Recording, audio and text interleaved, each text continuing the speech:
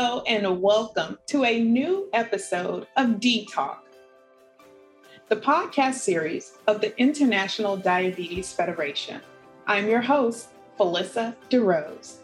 In this episode, we'll be talking about the latest diabetes numbers from the 10th edition of the IDF Diabetes Atlas.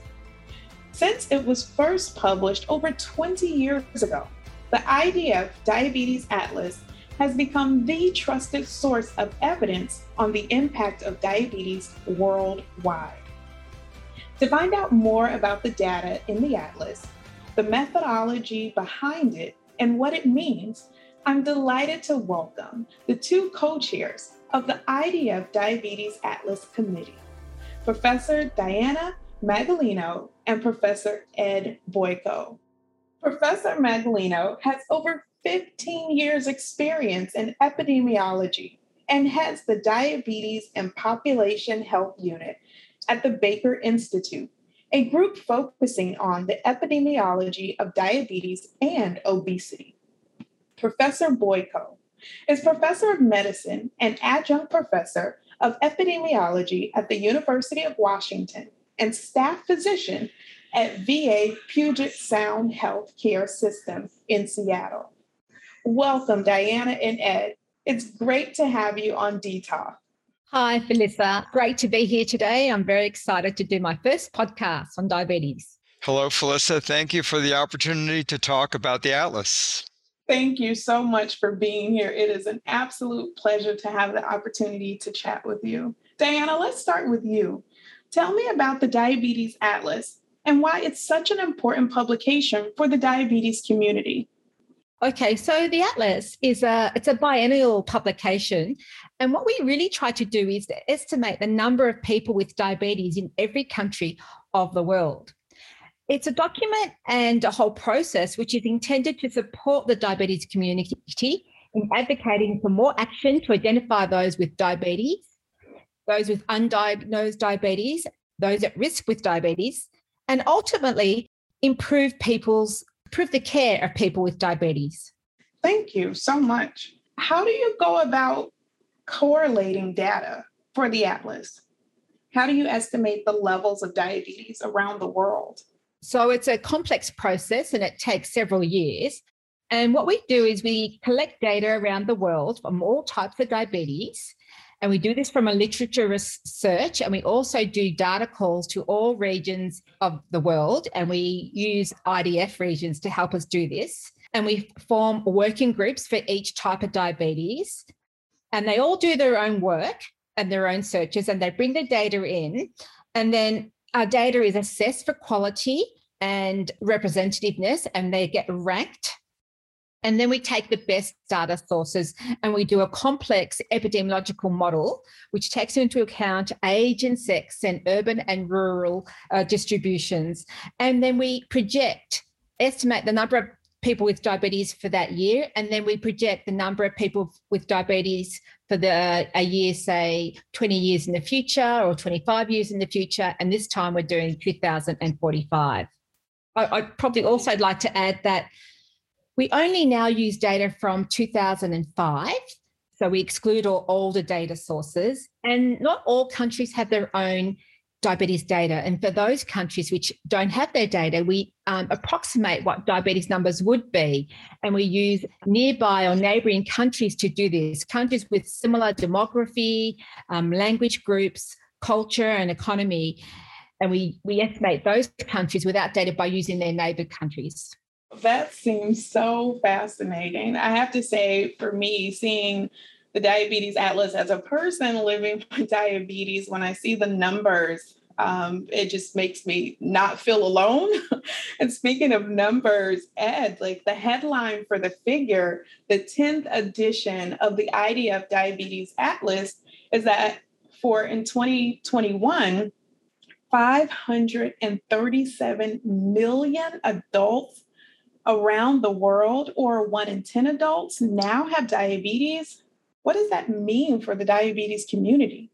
It creates a substantial burden in terms of morbidity, also an increase in mortality for many, many individuals around the world who are affected by diabetes. And just to drill down on what this means, so most diabetes is type 2 diabetes, and it's probably over 90% of cases of diabetes are type 2 diabetes, which typically has its onset in the adult years, but has been increasingly reported in children now, which is very concerning.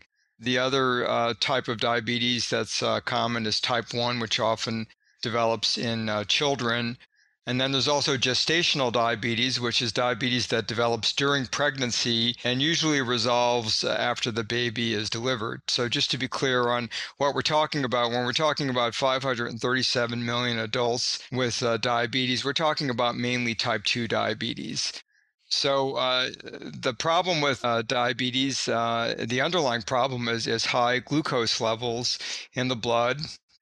Having high glucose levels over time causes a number of other complications. It affects the retina of the eyes and can cause blindness. It affects the kidneys and can result in kidney failure and the need for dialysis or kidney transplantation. It affects peripheral nerves, which cause loss of sensation, loss of protective sensation, which can lead to foot ulcers, which can lead to infection and amputation of usually of the lower limbs. Also, the nerves can dysfunction and cause painful sensations for no reason, which can create a lot of distress, and it's quite difficult to manage. Also, diabetes is a recognized risk factor for cardiovascular disease, which is typically the leading cause of death in almost all countries. So this many persons with diabetes worldwide, besides the suffering, the economic costs are considerable. Lost productivity is considerable. And I just want to give you information on like a stratum of the world population. So 75 to 79-year-old individuals worldwide, 24% of them have diabetes. So that's about 1 out of 4. And I'll just mention that the 537 million adults aren't congregated in one country or one area. There's really no country that's spared this condition. Every ethnic and racial group is affected by diabetes. So it's highly prevalent, very common. It's affecting everyone, really. I mean, almost everyone has an acquaintance or a relative with diabetes. It's that common, and it means that we have a lot of work to do, I think. I would definitely agree with the work that has to be done. And I have to say, Ed, like when I looked at it as a person who has lived in 4 different spaces, the Middle East, Europe, the Caribbean, and now the United States, most of those places I lived in just last year, I was looking at the statistics in each of those regions.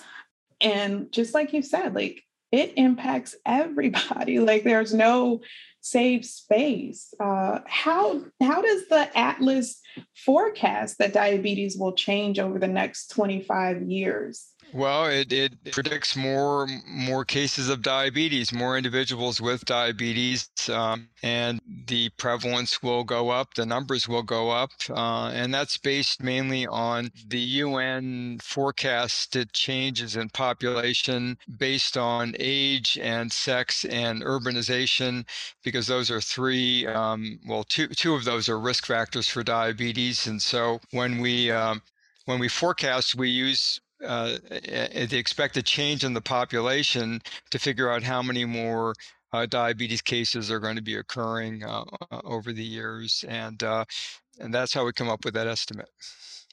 Wow. I'm always surprised about it growing because there's so much conversation about prevention and like these techniques to like slow down the progression. Can you share like what are some of those conversations around slowing down the progression? Yeah, yes, I can. So there have been several approaches to reducing prevalence of diabetes. One is to target high-risk individuals and try to perform a lifestyle intervention. And that's been shown to be effective in preventing diabetes, not preventing it, not reducing the risk to zero, but persons who have lifestyle interventions will have a lower risk of diabetes than persons who are controls who do not have a lifestyle intervention. But it's typically resource intensive, and lifestyle interventions tend to last for a few years, and then people tend to go back to the way they used to live their life. But nevertheless, even years after a lifestyle intervention, there is a decrease in the risk of diabetes.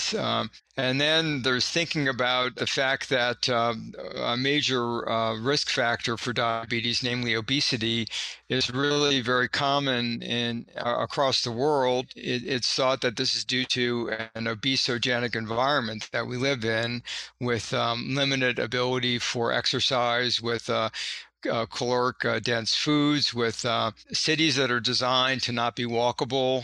So there's less known, though, about interventions that would really be effective in changing the environment, and whether that could actually be done. Alyssa, can I add something to that? Yes, Diana, jump in. Apart from the high risk lifestyle interventions, because that's targeted at people with pre-diabetes, what we also need to do across the world, and we're beginning to do this, is implement some population-wide prevention approaches with diabetes. And that means implement an approach where everyone is affected by the strategy of interventions. So it'd be something that makes everyone lose a little bit of weight. So the whole population's BMI shifts to the left a little bit. And this could be a junk food tax, a sugar tax, changing the environment, putting in paths everywhere. And if we can do this, we can really have a go at preventing diabetes across whole of populations, because many of the cases of diabetes don't necessarily come from those at high risk. And we actually need both targeted approaches and also population-based approaches of prevention to really make a change to these numbers, because as people age, people will become at high risk from diabetes. It's a disease of aging populations, and in most of the world, we are aging, at least in the high-income parts of the world. Thank you so much for sharing that. When I hear prevention, I have to share with you all. In 2006, I started a healthy journey after coming back from this trip to Paris. And I lost about 50 pounds. I thought I was on my way of preventing all kinds of things, including diabetes. And then it turns out I got type 1 diabetes. So I have diabetes. And still, I have to say that some of the things that I learned about healthier eating and portion sizes and exercise, they've actually helped me manage my diabetes better. So I'd like to say for anyone out there, some of those prevention methods for people with type 2 definitely helped me, even though I was diagnosed with type 1 some years later. Can I make a comment? So just mention that the risk factors for type 1 are very different than type 2. Type 1 is thought to be an autoimmune process that may be triggered by an infection and not really related to living to an older age or excessive body weight. It has a different etiology than type 2. Oh, thank you so much for that information. This is why I love these conversations, because not only do our listeners get to learn, but I get to learn as well. Diana, how do the estimates differ in different regions across the world? Do you see a different picture in different areas in the world? Sure. So ethnicity is a strong risk factor for diabetes, and certain ethnic groups have got a higher risk of developing diabetes and developing the complications that go with diabetes. And these are groups, the Indigenous groups, Pima Indians, Australian Aboriginal and Torres Strait Islander people, Canadian First Nations people who live on the islands, Pacific Islanders, people from the Middle East or South Asians, Southeast Asians, South Americans. They're all at higher risk of diabetes compared to Caucasians or people of European descent. And so we see lots of diabetes in the Middle East, and we see lots of diabetes in Asia, and we see lots of diabetes in middle income countries. And that's actually the area of the highest growth for diabetes for the future as well. It sounds like the areas with a lot of societal and environmental stress. Are those factors that you look at in the Atlas? We don't really look at stress and environment in the atlas yet, but we are always thinking about new topics or new chapters to include in the atlas. And I think a topic around environmental pollutants or changes to the environments and how they influence diabetes risk and diabetes numbers is surely a great idea. So what you said, Diana, reminded me of what Ed just said about risk factors and safe environments. When I started my health journey, I struggled to find a safe park to walk in. And it was then that I thought about how the environment impacts my ability to be healthy. Ed, what did you find most surprising or like a worrying statistic from the latest edition of the Atlas? So I'll mention actually two things. One is that the main growth in terms of number of cases is in middle income countries, and so we use the World Bank classification for low, middle, and high income countries. Of course, being middle income, which is actually not much income at all, they're not well equipped economically to deal with the cost of care of diabetes, prevention of complications, and treatment of complications. So that was a surprise to me and to others who were involved in the Atlas. And then the other thing I'll mention is a comparison of this atlas to the previous atlases. So this is the 10th edition. There have been 9 previous editions, and each atlas makes a forecast, and that forecast is always an underestimate. If we hold true to form here, and we don't want to, but if we do, then probably 2045 will be an underestimate. Wow. That's shocking me, Ed.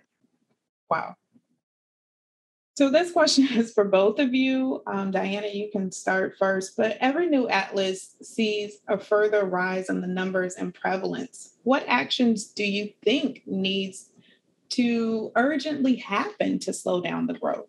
I have a different view from most people on this. So while we've spent a lot of work in the world understanding how we can prevent diabetes amongst the people who are at high risk, so people with slightly elevated BMI or family history, I think that's expensive, and I think that's about behaviour change, and I think people regress back to their old behaviours in time.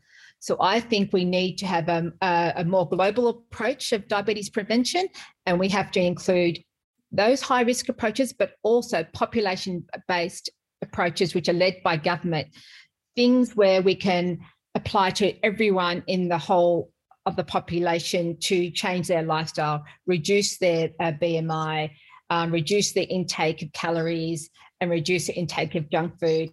And that requires a concerted effort by governments, almost the whole world, almost together. And that's governments talking to the food lobby, changing the environment so we all eat better and move more, and we'll all hopefully lower our risk of developing diabetes in the future.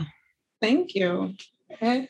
So, I'll just add to that the changes Diana is recommending, which I agree with, are difficult to implement because we all get used to doing things the way we do things. It's human nature, and we have certain resources we expect and certain pastimes, and to change is quite difficult. So they're challenging times ahead, I think. The next question, actually, it's our last question right now. Our last question is, access to care was the theme of this year's World Diabetes Day, 100 years on from the discovery of insulin. How important is it to ensure that all people living with diabetes have regular and affordable access to the care they need? Well, very important. Okay, just to be more specific, so Frederick Banting and Charles Best discovered insulin 100 years ago. They're Canadian physicians and researchers, just to give credit to them. And just to mention the importance of insulin for persons with type 1 diabetes, it's essential for survival. So the treatment always involves giving insulin because the physiology of type 1 diabetes is loss of insulin production or very minimal insulin production. So survival depends on it. And in parts of the world where income is low, access to insulin may be difficult. And this is a terrible situation because it means children will die, since children and adolescents mainly are the ones who are most affected by type 1 diabetes. So it's really the loss of the future is happening because of impaired access to insulin. So ways to deliver insulin worldwide are very important for type 1. Type 2 is sometimes treated with insulin as well, but typically survival does not depend on treatment with insulin. But type 2 is treated with many different medications that are available now, many more than when I entered medicine years ago. And some of them are very effective in preventing complications. So it's important for persons with type 2 diabetes to have access to these medications to control glucose levels in order to prevent the complications I mentioned before, which affect the kidneys, the eye, the peripheral nerves, and the cardiovascular system. Now some of these medicines have actually been shown to reduce mortality from cardiovascular disease. So it's very exciting times for diabetes treatment in terms of available options, but the impediment to treatment due to limited financial resources is there to different extents across the world. So anyway, so it's important for regular and affordable access, and that's also a challenging situation. Thank you. Diana? I would just like to add, as Ed mentioned, good diabetes care is really important to manage glycemia so we can prevent the development of complications. And also with complications, we are seeing a diversification of complications. So we know about the traditional complications, but we're seeing new complications like different manifestations of liver disease, NAFLD, and we're seeing diabetes to be associated with development of dementia and depression and anxiety and sleep disorders. And so we have to be aware of all these new manifestations of diabetes as people with diabetes seek out treatment for their diabetes.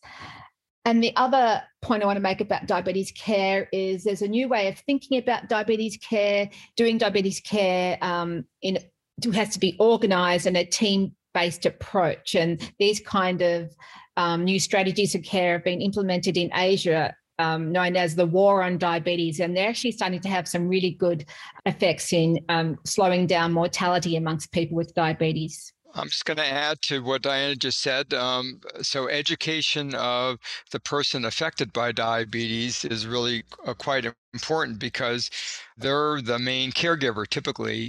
They're in some cases, the person with diabetes is regulating his or her insulin doses on a daily basis or several times a day. And even in the case of treatments without insulin, it's still very important to take medicines according to whatever prescribed regimen, to actually show up for visits, to screen for complications, and to take other measures that are recommended and prescribed to prevent complications. And the patient is a key player in this as well, since patients only typically have a few hours of contact per year with the healthcare system. So education of how they can best manage their diabetes and remain healthy is very important. Thank you so much for this conversation. Unfortunately, we are wrapping up our time, but before we go, I just want to ask you, do you have any last things that you'd like to leave for our listeners? Diana, you can go first. I just want to say that I don't want everyone to think that this is all doom and gloom. The increasing numbers in the future are not necessarily inevitable if we all just try to live healthy, physically active lifestyles. That will go a long way in preventing your own risk of developing diabetes. So I have to agree with Diana, and I just mentioned that in trials of lifestyle interventions, persons at high genetic risk for diabetes actually had a lower risk of diabetes. So they also responded to the intervention. And also the other measures that Diana recommended here on a population level would have a beneficial effect. So so I agree. I don't want to portray doom and gloom here. I think that we're much better at taking taking care of diabetes. We know much more about ways to prevent it. We know which ways don't prevent it. And so I think we'll continue to make progress and hopefully have better statistics to report in future atlases. And the one last thing, Phyllis and Ed, people often ask me, what's the best exercise I can do to fend off my risk of obesity and then diabetes? And I say the best thing you can do is push yourself away from the table. Well, thank you so much for that. Push yourself away from the table. Diana and Ed, this has been an absolute pleasure. Thank you so much for joining us to share these incredible, important insights of the IDF Diabetes Atlas and the state of diabetes around the world. For everyone listening who would like to learn more about the impact of diabetes in their country or region, we encourage you to visit diabetesatlas.org. The full IDF Diabetes Atlas 10th edition will be released on December 6th, and I can't wait to read it. And thank you, Diana and Ed, for joining. Thanks, Felissa. It's been a pleasure. My pleasure, Felissa. Thank you. That's all for this episode. Thanks for listening, and make sure to join us soon for a brand new episode of D-Talk, Conversations in Diabetes, brought to you by the International Diabetes Federation.